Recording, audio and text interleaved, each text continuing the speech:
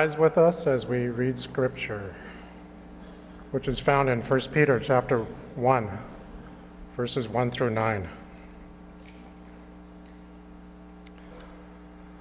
Peter, an apostle of Jesus Christ, to those who are elect exiles of the dispersion in Pontus, Galatia, Cappadocia, Asia, and Bithynia, according to the foreknowledge of God, the Father, in the sanctification of the Spirit, for obedience to Jesus Christ, and for sprinkling with his blood.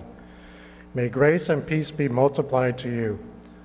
Blessed be the God and Father of our Lord Jesus Christ. According to his great mercy, he has caused us to be born again to a living hope through the resurrection of Jesus Christ from the dead, to an inheritance that is imperishable, undefiled, and unfading, kept in heaven for you, who by God's power are being guarded through faith for a salvation ready to be revealed in the last time.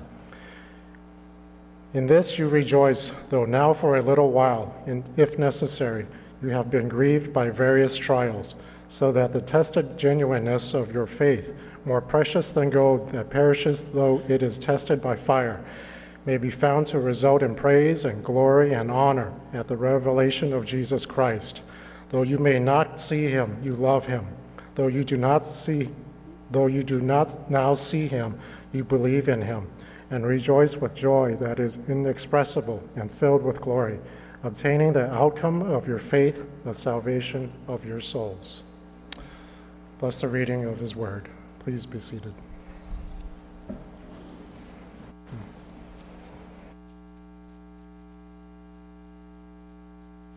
Okay. Well, Christ is risen. All right, Christ is risen. Awesome. He is risen indeed. The resurrection of Jesus from the dead is much, much richer than any of us could possibly fathom in just one Sunday. We could talk about the resurrection of Jesus the rest of the Sundays of this year and the implications of this, and we will not exhaust how powerful, glorious, and great of a truth this really is. And so Christ is risen, and he is present with us, he's reigning, he's ruling, and we worship a living God. Amen? All right. Well, please join me in a word of prayer, and we'll go into our text this morning. God, we praise you and we bless you. God, you are the Father of our Lord Jesus Christ, and through Jesus, we have been born again to a living hope. God, we have been born to a hope in which now we stand in your presence because of the glorious work of Jesus Christ, our Redeemer, our Savior, our King.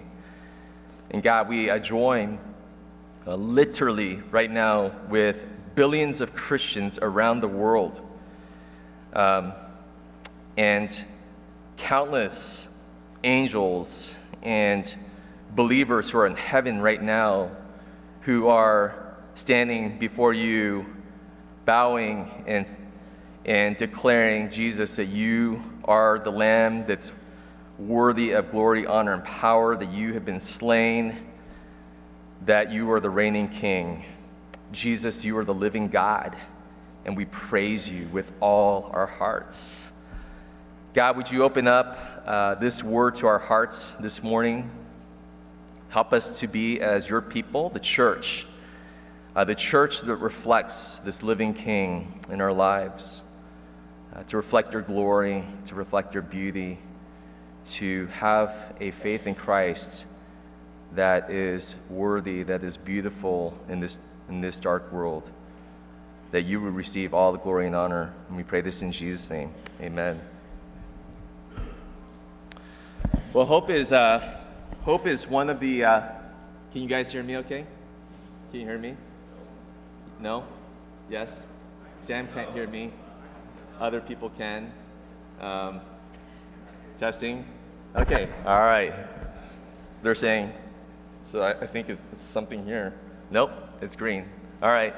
Testing. All right. I'll go with this. All right, there we go. Well, hope is, it is one of the most essential qualities for us being just human.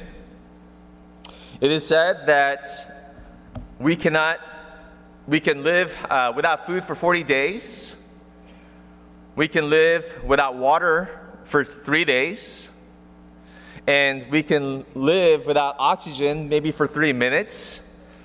But it's said that we cannot live without hope for even 1 second. And we all have things in our lives that we all hope for, don't we? Think about your hopes. Think about your dreams, the things that you are anticipating in the future. We have little hopes, we have big hopes, right?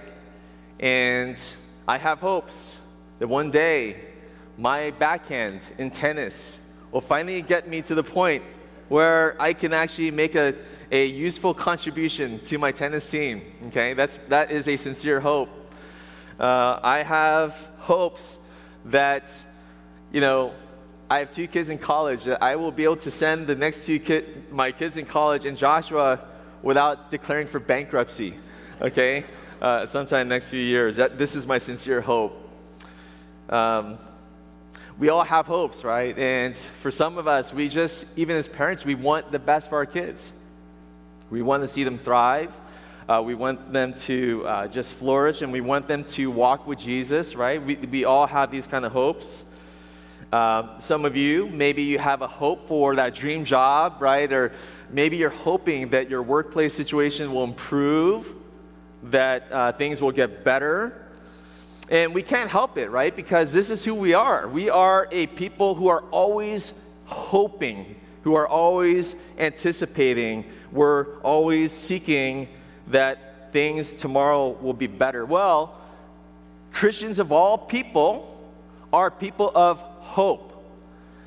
The Bible repeatedly talks about how as believers, we are a people of tremendous hope. And this passage that we're going to look at, I want to talk about 3 things in particular about hope. First of all, what is this living hope that Peter talks about? What's the basis of this living hope? And finally, what is the power of this living hope in our lives? But first of all, what is living hope? Peter says in verse 3, I'm going to kind of skip around a little bit here and there in this passage, but I'm going to start off with verse 3, just talking about living hope. Peter says, "Blessed be the God and Father of our Lord Jesus Christ, according to his great mercy, he has caused us to be born again to a living hope through the resurrection of Jesus Christ from the dead, to an inheritance that is imperishable, undefiled, and unfading, kept in heaven for you." Now, Peter reminds us, these readers, that we have been born again. And this idea that we've been born again is that when you repent of your sins and put your faith in Jesus Christ, that by God's power, he infused new life into you, who gave you a new nature and a new identity.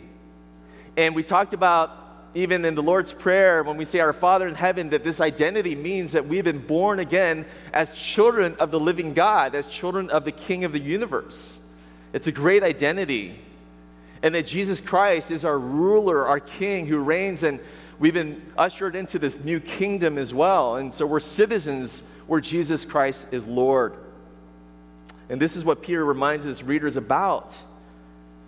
And as a result of this new birth, we have been given something called a living hope. A living hope. Now, as I talked about at the beginning, we oftentimes use this word hope, and we talk about it a lot of times in terms of wishful thinking, right? My backhand or whatever, I hope to have pizza tonight for dinner, or whatever it may be, right? We talk about hope in terms of this is what I wish. This is what I'm hoping will happen. But when Scripture talks about hope, it is not wishful, positive thinking. Scripture talks about it as a certainty, as a confidence that you and I can have, an expectation of the future. That this is as real as anything as there is. And what is the confident expectation that we as believers have? Well, Peter is going to talk about this expectation of the future. He says in verse 4, to an inheritance that is imperishable, undefiled, and unfading, kept in heaven for you. This idea of inheritance, I think we have to more fully understand in Scripture. But when the New Testament talks about an inheritance that's imperishable, undefiled, unfading, it's really, you have to understand the Old Testament, and that one of the major themes, motifs of the Old Testament is that God promised his people, the nation of Israel, an inheritance. And Joshua leads Israel out of Egypt, out of the land of slavery, into this promised land, eventually to this inheritance. But we know the story that because of their rebellion against God, that this land became defiled. And so God scattered then his people, the nation of Israel, all throughout the surrounding lands, Assyria, Babylon, other nations. But one of the things that the prophets always spoke of throughout the Old Testament over and over again is that God will one day restore his people and restore back their inheritance. And this is the hope that Israel is always looking for, is the restoration of their inheritance. And the prophets announced that God would one day raise up a king from the line of David who would literally regather his people, and they would return home, and then they would once again enjoy this inheritance that God has been promising them. So, for example, in Ezekiel chapter 36, verse 24 to 28, God promises the restoration of this people. He says, "For I will take you out of the nations. I will gather you from all the countries and bring you back into your own land. I will sprinkle clean water on you, and you will be clean. I will cleanse you from all your impurities, from all your idols. I will give you a new heart and put a new spirit in you. I will remove from you your heart of stone and give you a heart of flesh. And I will put my spirit in you and move you to follow my decrees and be careful to keep my laws. Then you will live in the land I gave your ancestors. You will be my people, and I will be your God." Now, this promise that Ezekiel is giving here, if you note, the promise that God offers his people is not just one day you're going to come back into your old homes and your gardens and back to your own land and territory. Notice what God really is promising. What does he really want for his people? He says that ultimately the way that God is going to restore his people is by removing idolatry. He's going to remove their sin. He's going to purify them. He's going to cleanse them so that God's people will no longer be scattered. They will find a true home. Not soil, right? But a true home. In 1 Peter, Peter is writing to a group of Christians who have been scattered abroad throughout Asia Minor, modern-day Turkey.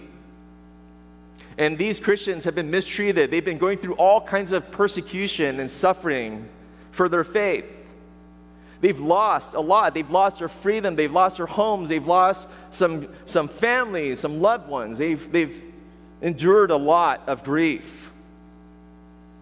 But one of the things that Peter talks about throughout this epistle is he applies this old covenant imagery from Ezekiel, but he applies it to this people to say that just like the Israelites who were scattered abroad, and yet God promises he's going to regather you, this is what he's going to do with you right now to the readers of this letter. And this is the living hope that Peter is talking about. It's a confident expectation of being with God forever in his kingdom. This is the living hope that God offers to us as his children.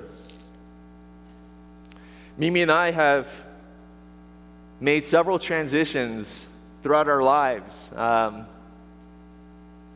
We have gone to the East Coast, to faraway lands like New Mexico, to Northern California, to China, to back here and everything. And we made several moves, and none of these moves are easy because each move requires a kind of loss.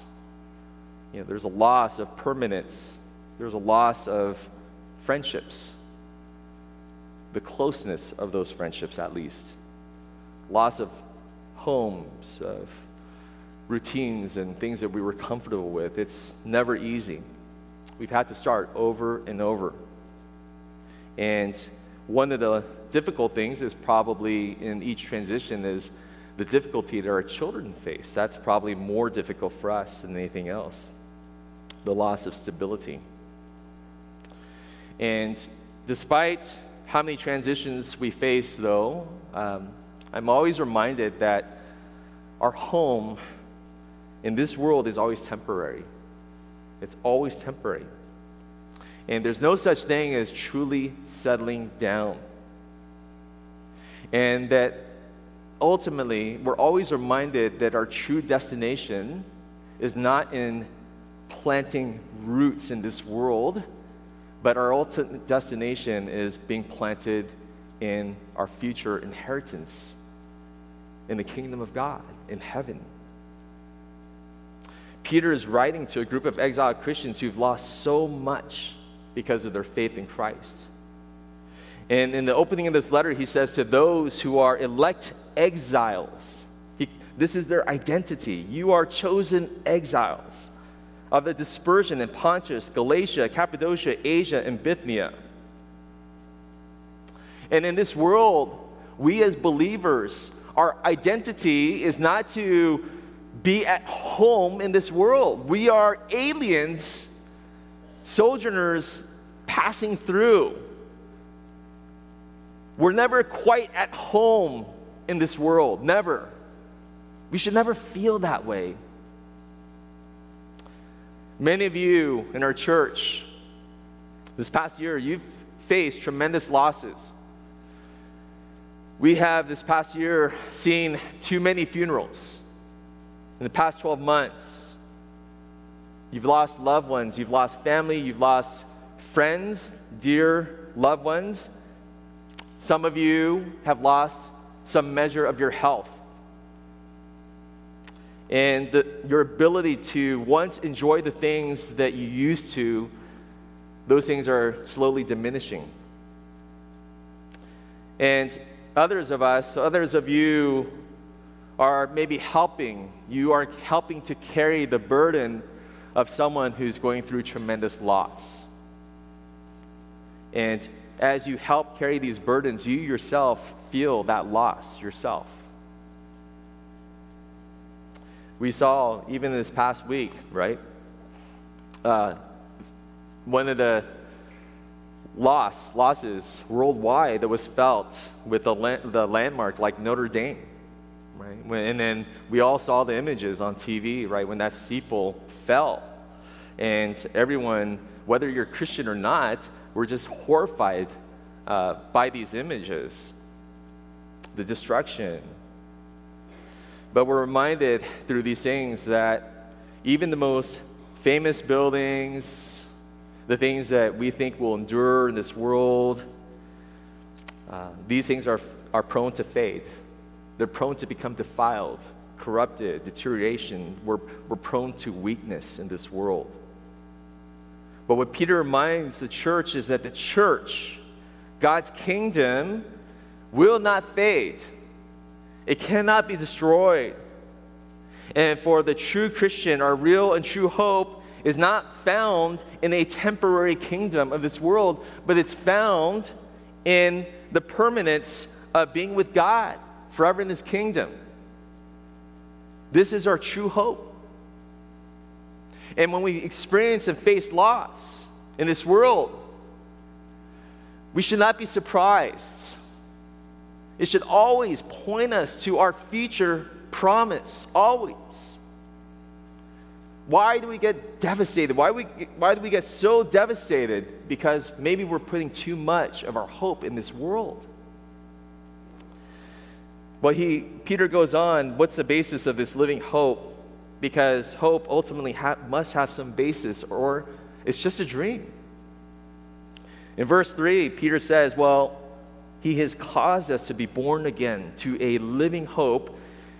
And note, he says, through the resurrection of Jesus Christ from the dead. Through the resurrection. This Sunday, as we celebrate this Easter Sunday, this Resurrection Sunday, what is this about? We are here because Jesus is risen. He is risen from the grave. He is alive. And Paul says in 1 Corinthians 15 that if Jesus did not rise from the dead, our faith is hopeless. We are wasting our time. But because Jesus rose from the dead, our resurrection is also certain. Our death is not the final word. The resurrection of Jesus means the reversal of death itself, which is the reversal of sin's curse. And if Jesus rose from the dead, not only does it show that he can conquer death, but it shows that he can atone for our sin through his death. And so the resurrection is really the objective grounds by which we have genuine hope. This is genuine hope, banking on the resurrection of Jesus, putting our faith in him. And according to verse 2, it's also ensured by the working of the triune God in our lives. Look at verse 2. It says, according to the foreknowledge of God the Father and the sanctification of the Spirit, for obedience to Jesus Christ and for sprinkling with his blood. But this hope that God keeps instilling in us, that he sustains us with, is by the power of God the Father, who by his foreknowledge, he said, even before the foundations of the world, I've set my love upon you, I've chosen you, and this foreknowledge of God that he's put upon you is being carried out in the sanctification of the Spirit. The sanctification of the Spirit is simply the way in which the Holy Spirit is not only leads you to put your faith in Christ, but the Holy Spirit keeps leading you to grow in Christ and to keep putting your faith in him. And it says for obedience to Jesus Christ, Father, Son, Holy Spirit. But obedience to Jesus Christ, when you first obeyed the gospel by repenting and putting your faith in Christ, now we as his people, we keep learning to repent, to believe, to keep walking with Christ, to keep obeying him. This is the ongoing work. And the resurrection is a guarantee that this will happen in our lives. Peter goes on and he talks about the power of this living hope. The third point, what's the power of this living hope? Peter tells us that not only do you have this expectation of the future, of eternity, of heaven itself, but he tells us in this life that there is a confidence that God is working in his power in us right now. Verse 5, he says, who by God's power are being guarded through faith for a salvation ready to be revealed in the last time. Peter says that God is literally guarding you, guarding your salvation. And this word being guarded is in the present tense, but this means it's constantly being kept by God. It's a military term in which it's the same term that was used in 2 Corinthians 11, speaking of the governor guarding the city of Damascus in order to seize Paul. But this idea of guarding is that God is constantly keeping watch to defend you, to defend against anything bad that might happen to you. Now, we know that God's protection in our lives does not mean that we are immune to suffering and trials and pain. In fact, later Peter is going to tell his readers to expect fiery trials. In 1 Peter 4:12, he says, why are you shocked? Why are you surprised that there are fiery trials that are coming upon you? So, then what sense is God guarding us if suffering is to be, not only can we not avoid it, but if suffering is to be expected in our lives? Well, the greatest threat to you and I in this world, okay, it's not the loss of our health. It's not the loss of life. It's not the loss of your finances or our homes or those things. The greatest threat to you and I in this life is that we lose our faith. That's truly the greatest threat. If we lose our faith, we forfeit our reward. And Peter promises in this verse that God will guard you and I by his power through faith for this future salvation that's ready to be revealed in the last time. What God is guarding and protecting you and I against is that we don't give up. That we don't give up trusting in him. That we learn to keep trusting God no matter how hard things get. This is what God is truly guarding us against. And he's going to do this until we get to heaven. And this is a great promise. Verse 6, Peter continues this thought. And I want you to see something. This just gets better in terms of the promise. But verse 6, Peter says, "In this you rejoice, though now for a little while, if necessary, you have been grieved by various trials. So that the tested genuineness of your faith, more precious than gold, and perishes though it is tested by fire, may be found to result in praise and glory and honor at the revelation of Jesus Christ. In this you rejoice." Right? Rejoice, this exceeding joy, this paradox that in the midst of suffering, trials, that even though this is not my natural response. My natural response to trials is not to say, "Wow, this is great, praise God." This is not, not my nature. And yet, Peter says there's this possibility, and not only that, but you actually, by God's power, will and can continue to rejoice. Now, I want you to note something. Okay?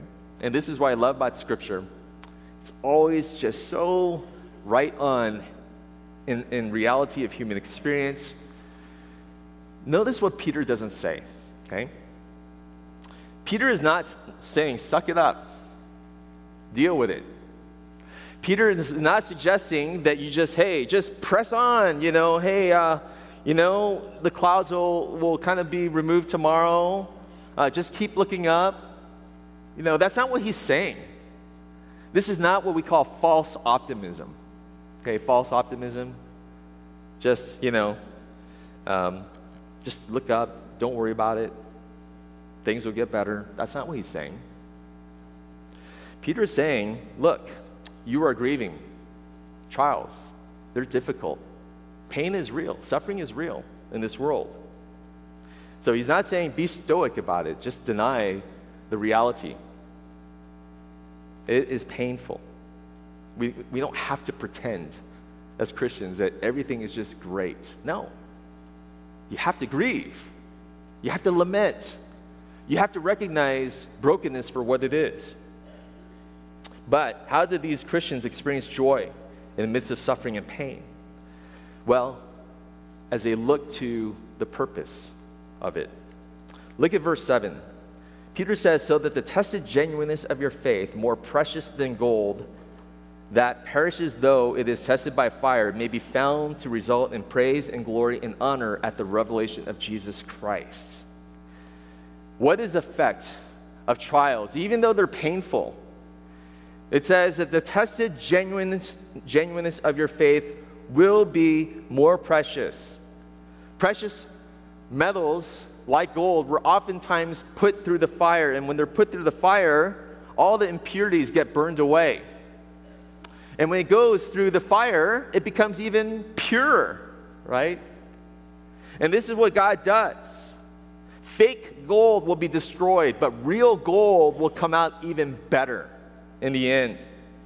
And what Peter is saying is that trials has a purifying effect on our faith. When our faith is tested, tried, and it's proven to be true, then our faith becomes more authentic. Trials will not diminish your faith by God's power. By God's power, trials can purify it even more. It can refine it, clarify rather than obscure your faith. This is what trials can do. Some of the godliest Christians I know are those who have gone through severe testing. Severe. This is our journey. Through many trials and tribulations, we enter into the kingdom of God. Jesus talks about. But look at what it says, and this is probably the greatest thing, the greatest truth. So that, verse 7, may be found to result in praise and glory and honor at the revelation of Jesus Christ. That your tested faith may be found to result in praise and glory and honor when Christ is revealed. This is a profound truth that Peter is talking about. He's saying that one of the greatest reasons why you and I as believers go through our sufferings and our trials, our griefs, is in the end, it will even display the worth and beauty of Christ more so than before, if you hold true to your faith. It's one thing to praise God while life is going well. I think that's fairly easy, right? We can always thank God, thank you for this promotion, thank you for this health, thank you for this, that, and we should thank God for those things. Yes. But it's fairly easy. But it's another thing to praise God when things are not going so well, when it's really difficult. Tim Keller mentions in his book on walking with God through pain and suffering. He mentions this story. Many of you know the story of Johnny Erickson Tada. And Johnny Erickson Tada was paralyzed from neck down through a diving accident. And she tells the story of how Johnny was struggling with depression and thoughts of suicide and doubts about her faith as she's going through her rehab treatments in Baltimore. And as she's going through this rehab, she's sharing this room with three or four other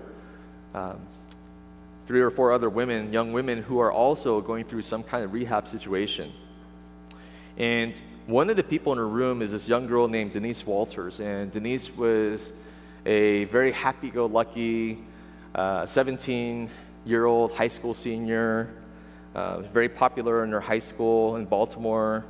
And one day, when she's going up the steps to her high school, she starts stumbling up these steps because her knees feel weak. And then by the end of the day, she could barely walk. So she comes home, she sleeps, but then by the time she wakes up in time for dinner, she's paralyzed from waist down.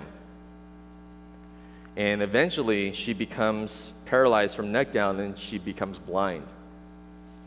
And Denise Walters. She suffered from one of these rare forms of rapid progression multiple sclerosis. And Johnny is struggling tremendously with Denise's life because for 8 long, lonely years, she's laying in this hospital room, and no one really knew about Denise. And it's just her mom coming, and her mom tries to care for her, reads scripture to her.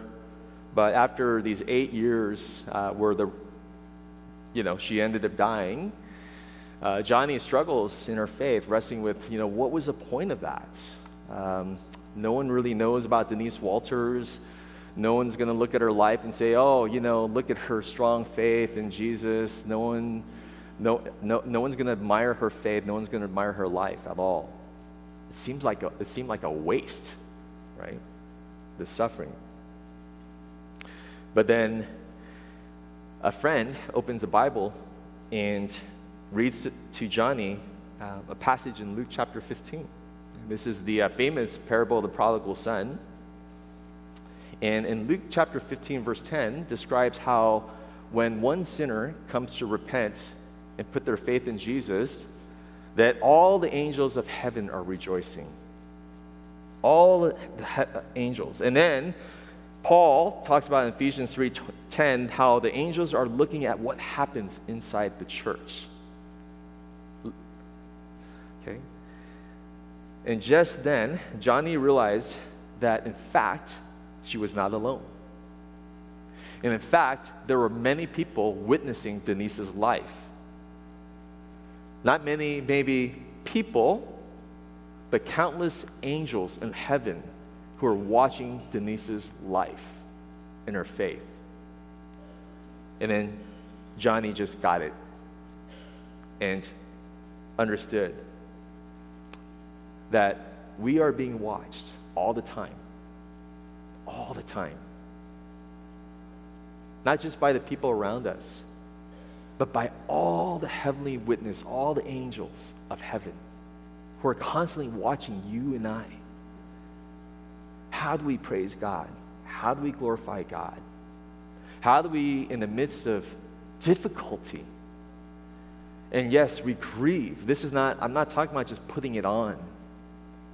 But in the midst of it, how do we wrestle to keep looking to God, trusting Him?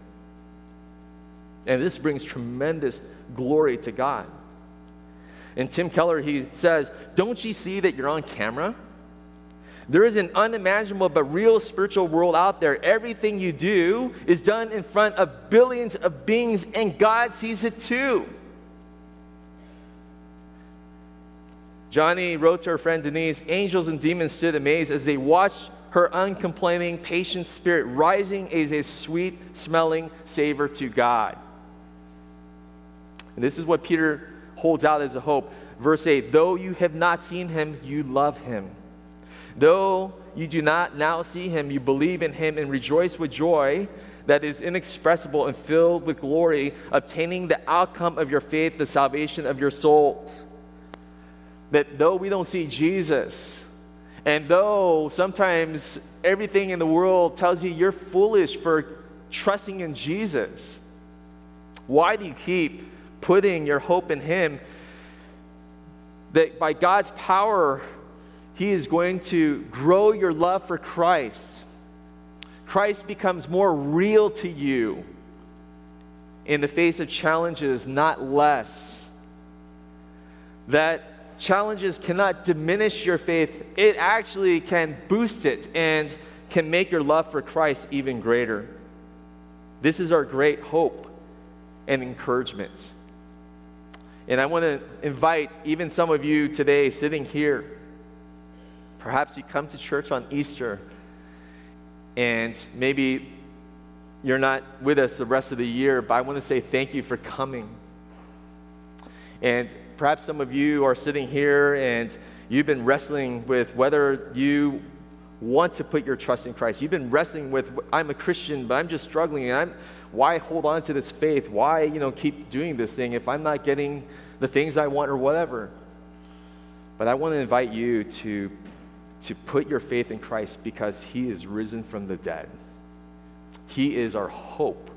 And there is no other hope in this world that is going to last other than the hope that Jesus Christ offers to you and I.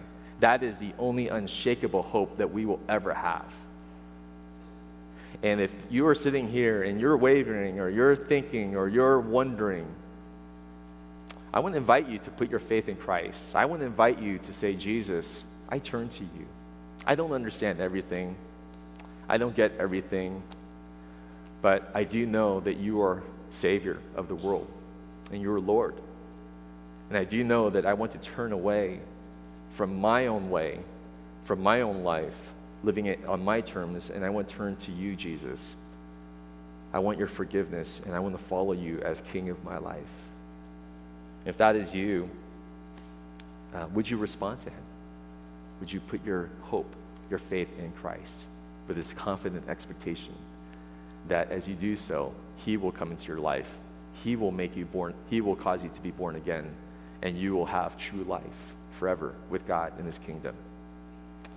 I'm going to ask you to bow your heads and just come before God and to respond to his word. And this morning, this afternoon, just really, wherever you're at, that you would just turn to God right now and say, Lord,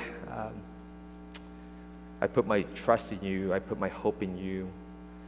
I want to put my hope in you. I don't understand all things, but I know, Jesus, you are King. You are risen. I want you to respond to God even right now in your heart. To respond to God who's speaking to you through his word, through his spirit. I'm also going to invite you that if there's anyone here today that you've not received Jesus as your Lord and Savior, that you would do so even right now in your heart. That as God is reaching your heart right now and he's knocking on the door of your heart, would you open your heart by faith and receive him? Would you put your faith in Jesus? And I'm going to ask, if that is you, if there's anyone who would like to receive Christ, I do want to pray with you. If that's you, would you just indicate that by raising your hand, wherever you may be seated? Is there anyone who right now would like to receive Jesus as their Lord and Savior? If the Spirit of God is working you, please raise your hand. Don't be ashamed. Don't be shy. I just want to pray for you and with you.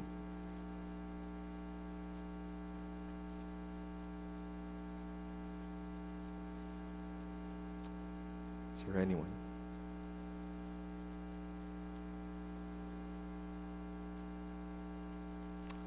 Let's go to the Lord in prayer. Father, we thank you for this living hope that you have given to us through Jesus. God, we've been born again, and what a great truth this is, Lord, that nothing in this world can ever take away the treasure that we have with you, the home that we have with you. Not even the difficulties of this life can ever take that away. We are being guarded, kept by your power. Lord, we are safe in your hands. Jesus, we thank you. We thank you that you are the living Christ, the resurrected one. We praise you, God. Lord, cause us to live in such a way that would be worthy of this gospel that we've received. Let us praise you, God. And let's learn to put our trust in you, Lord. Amen.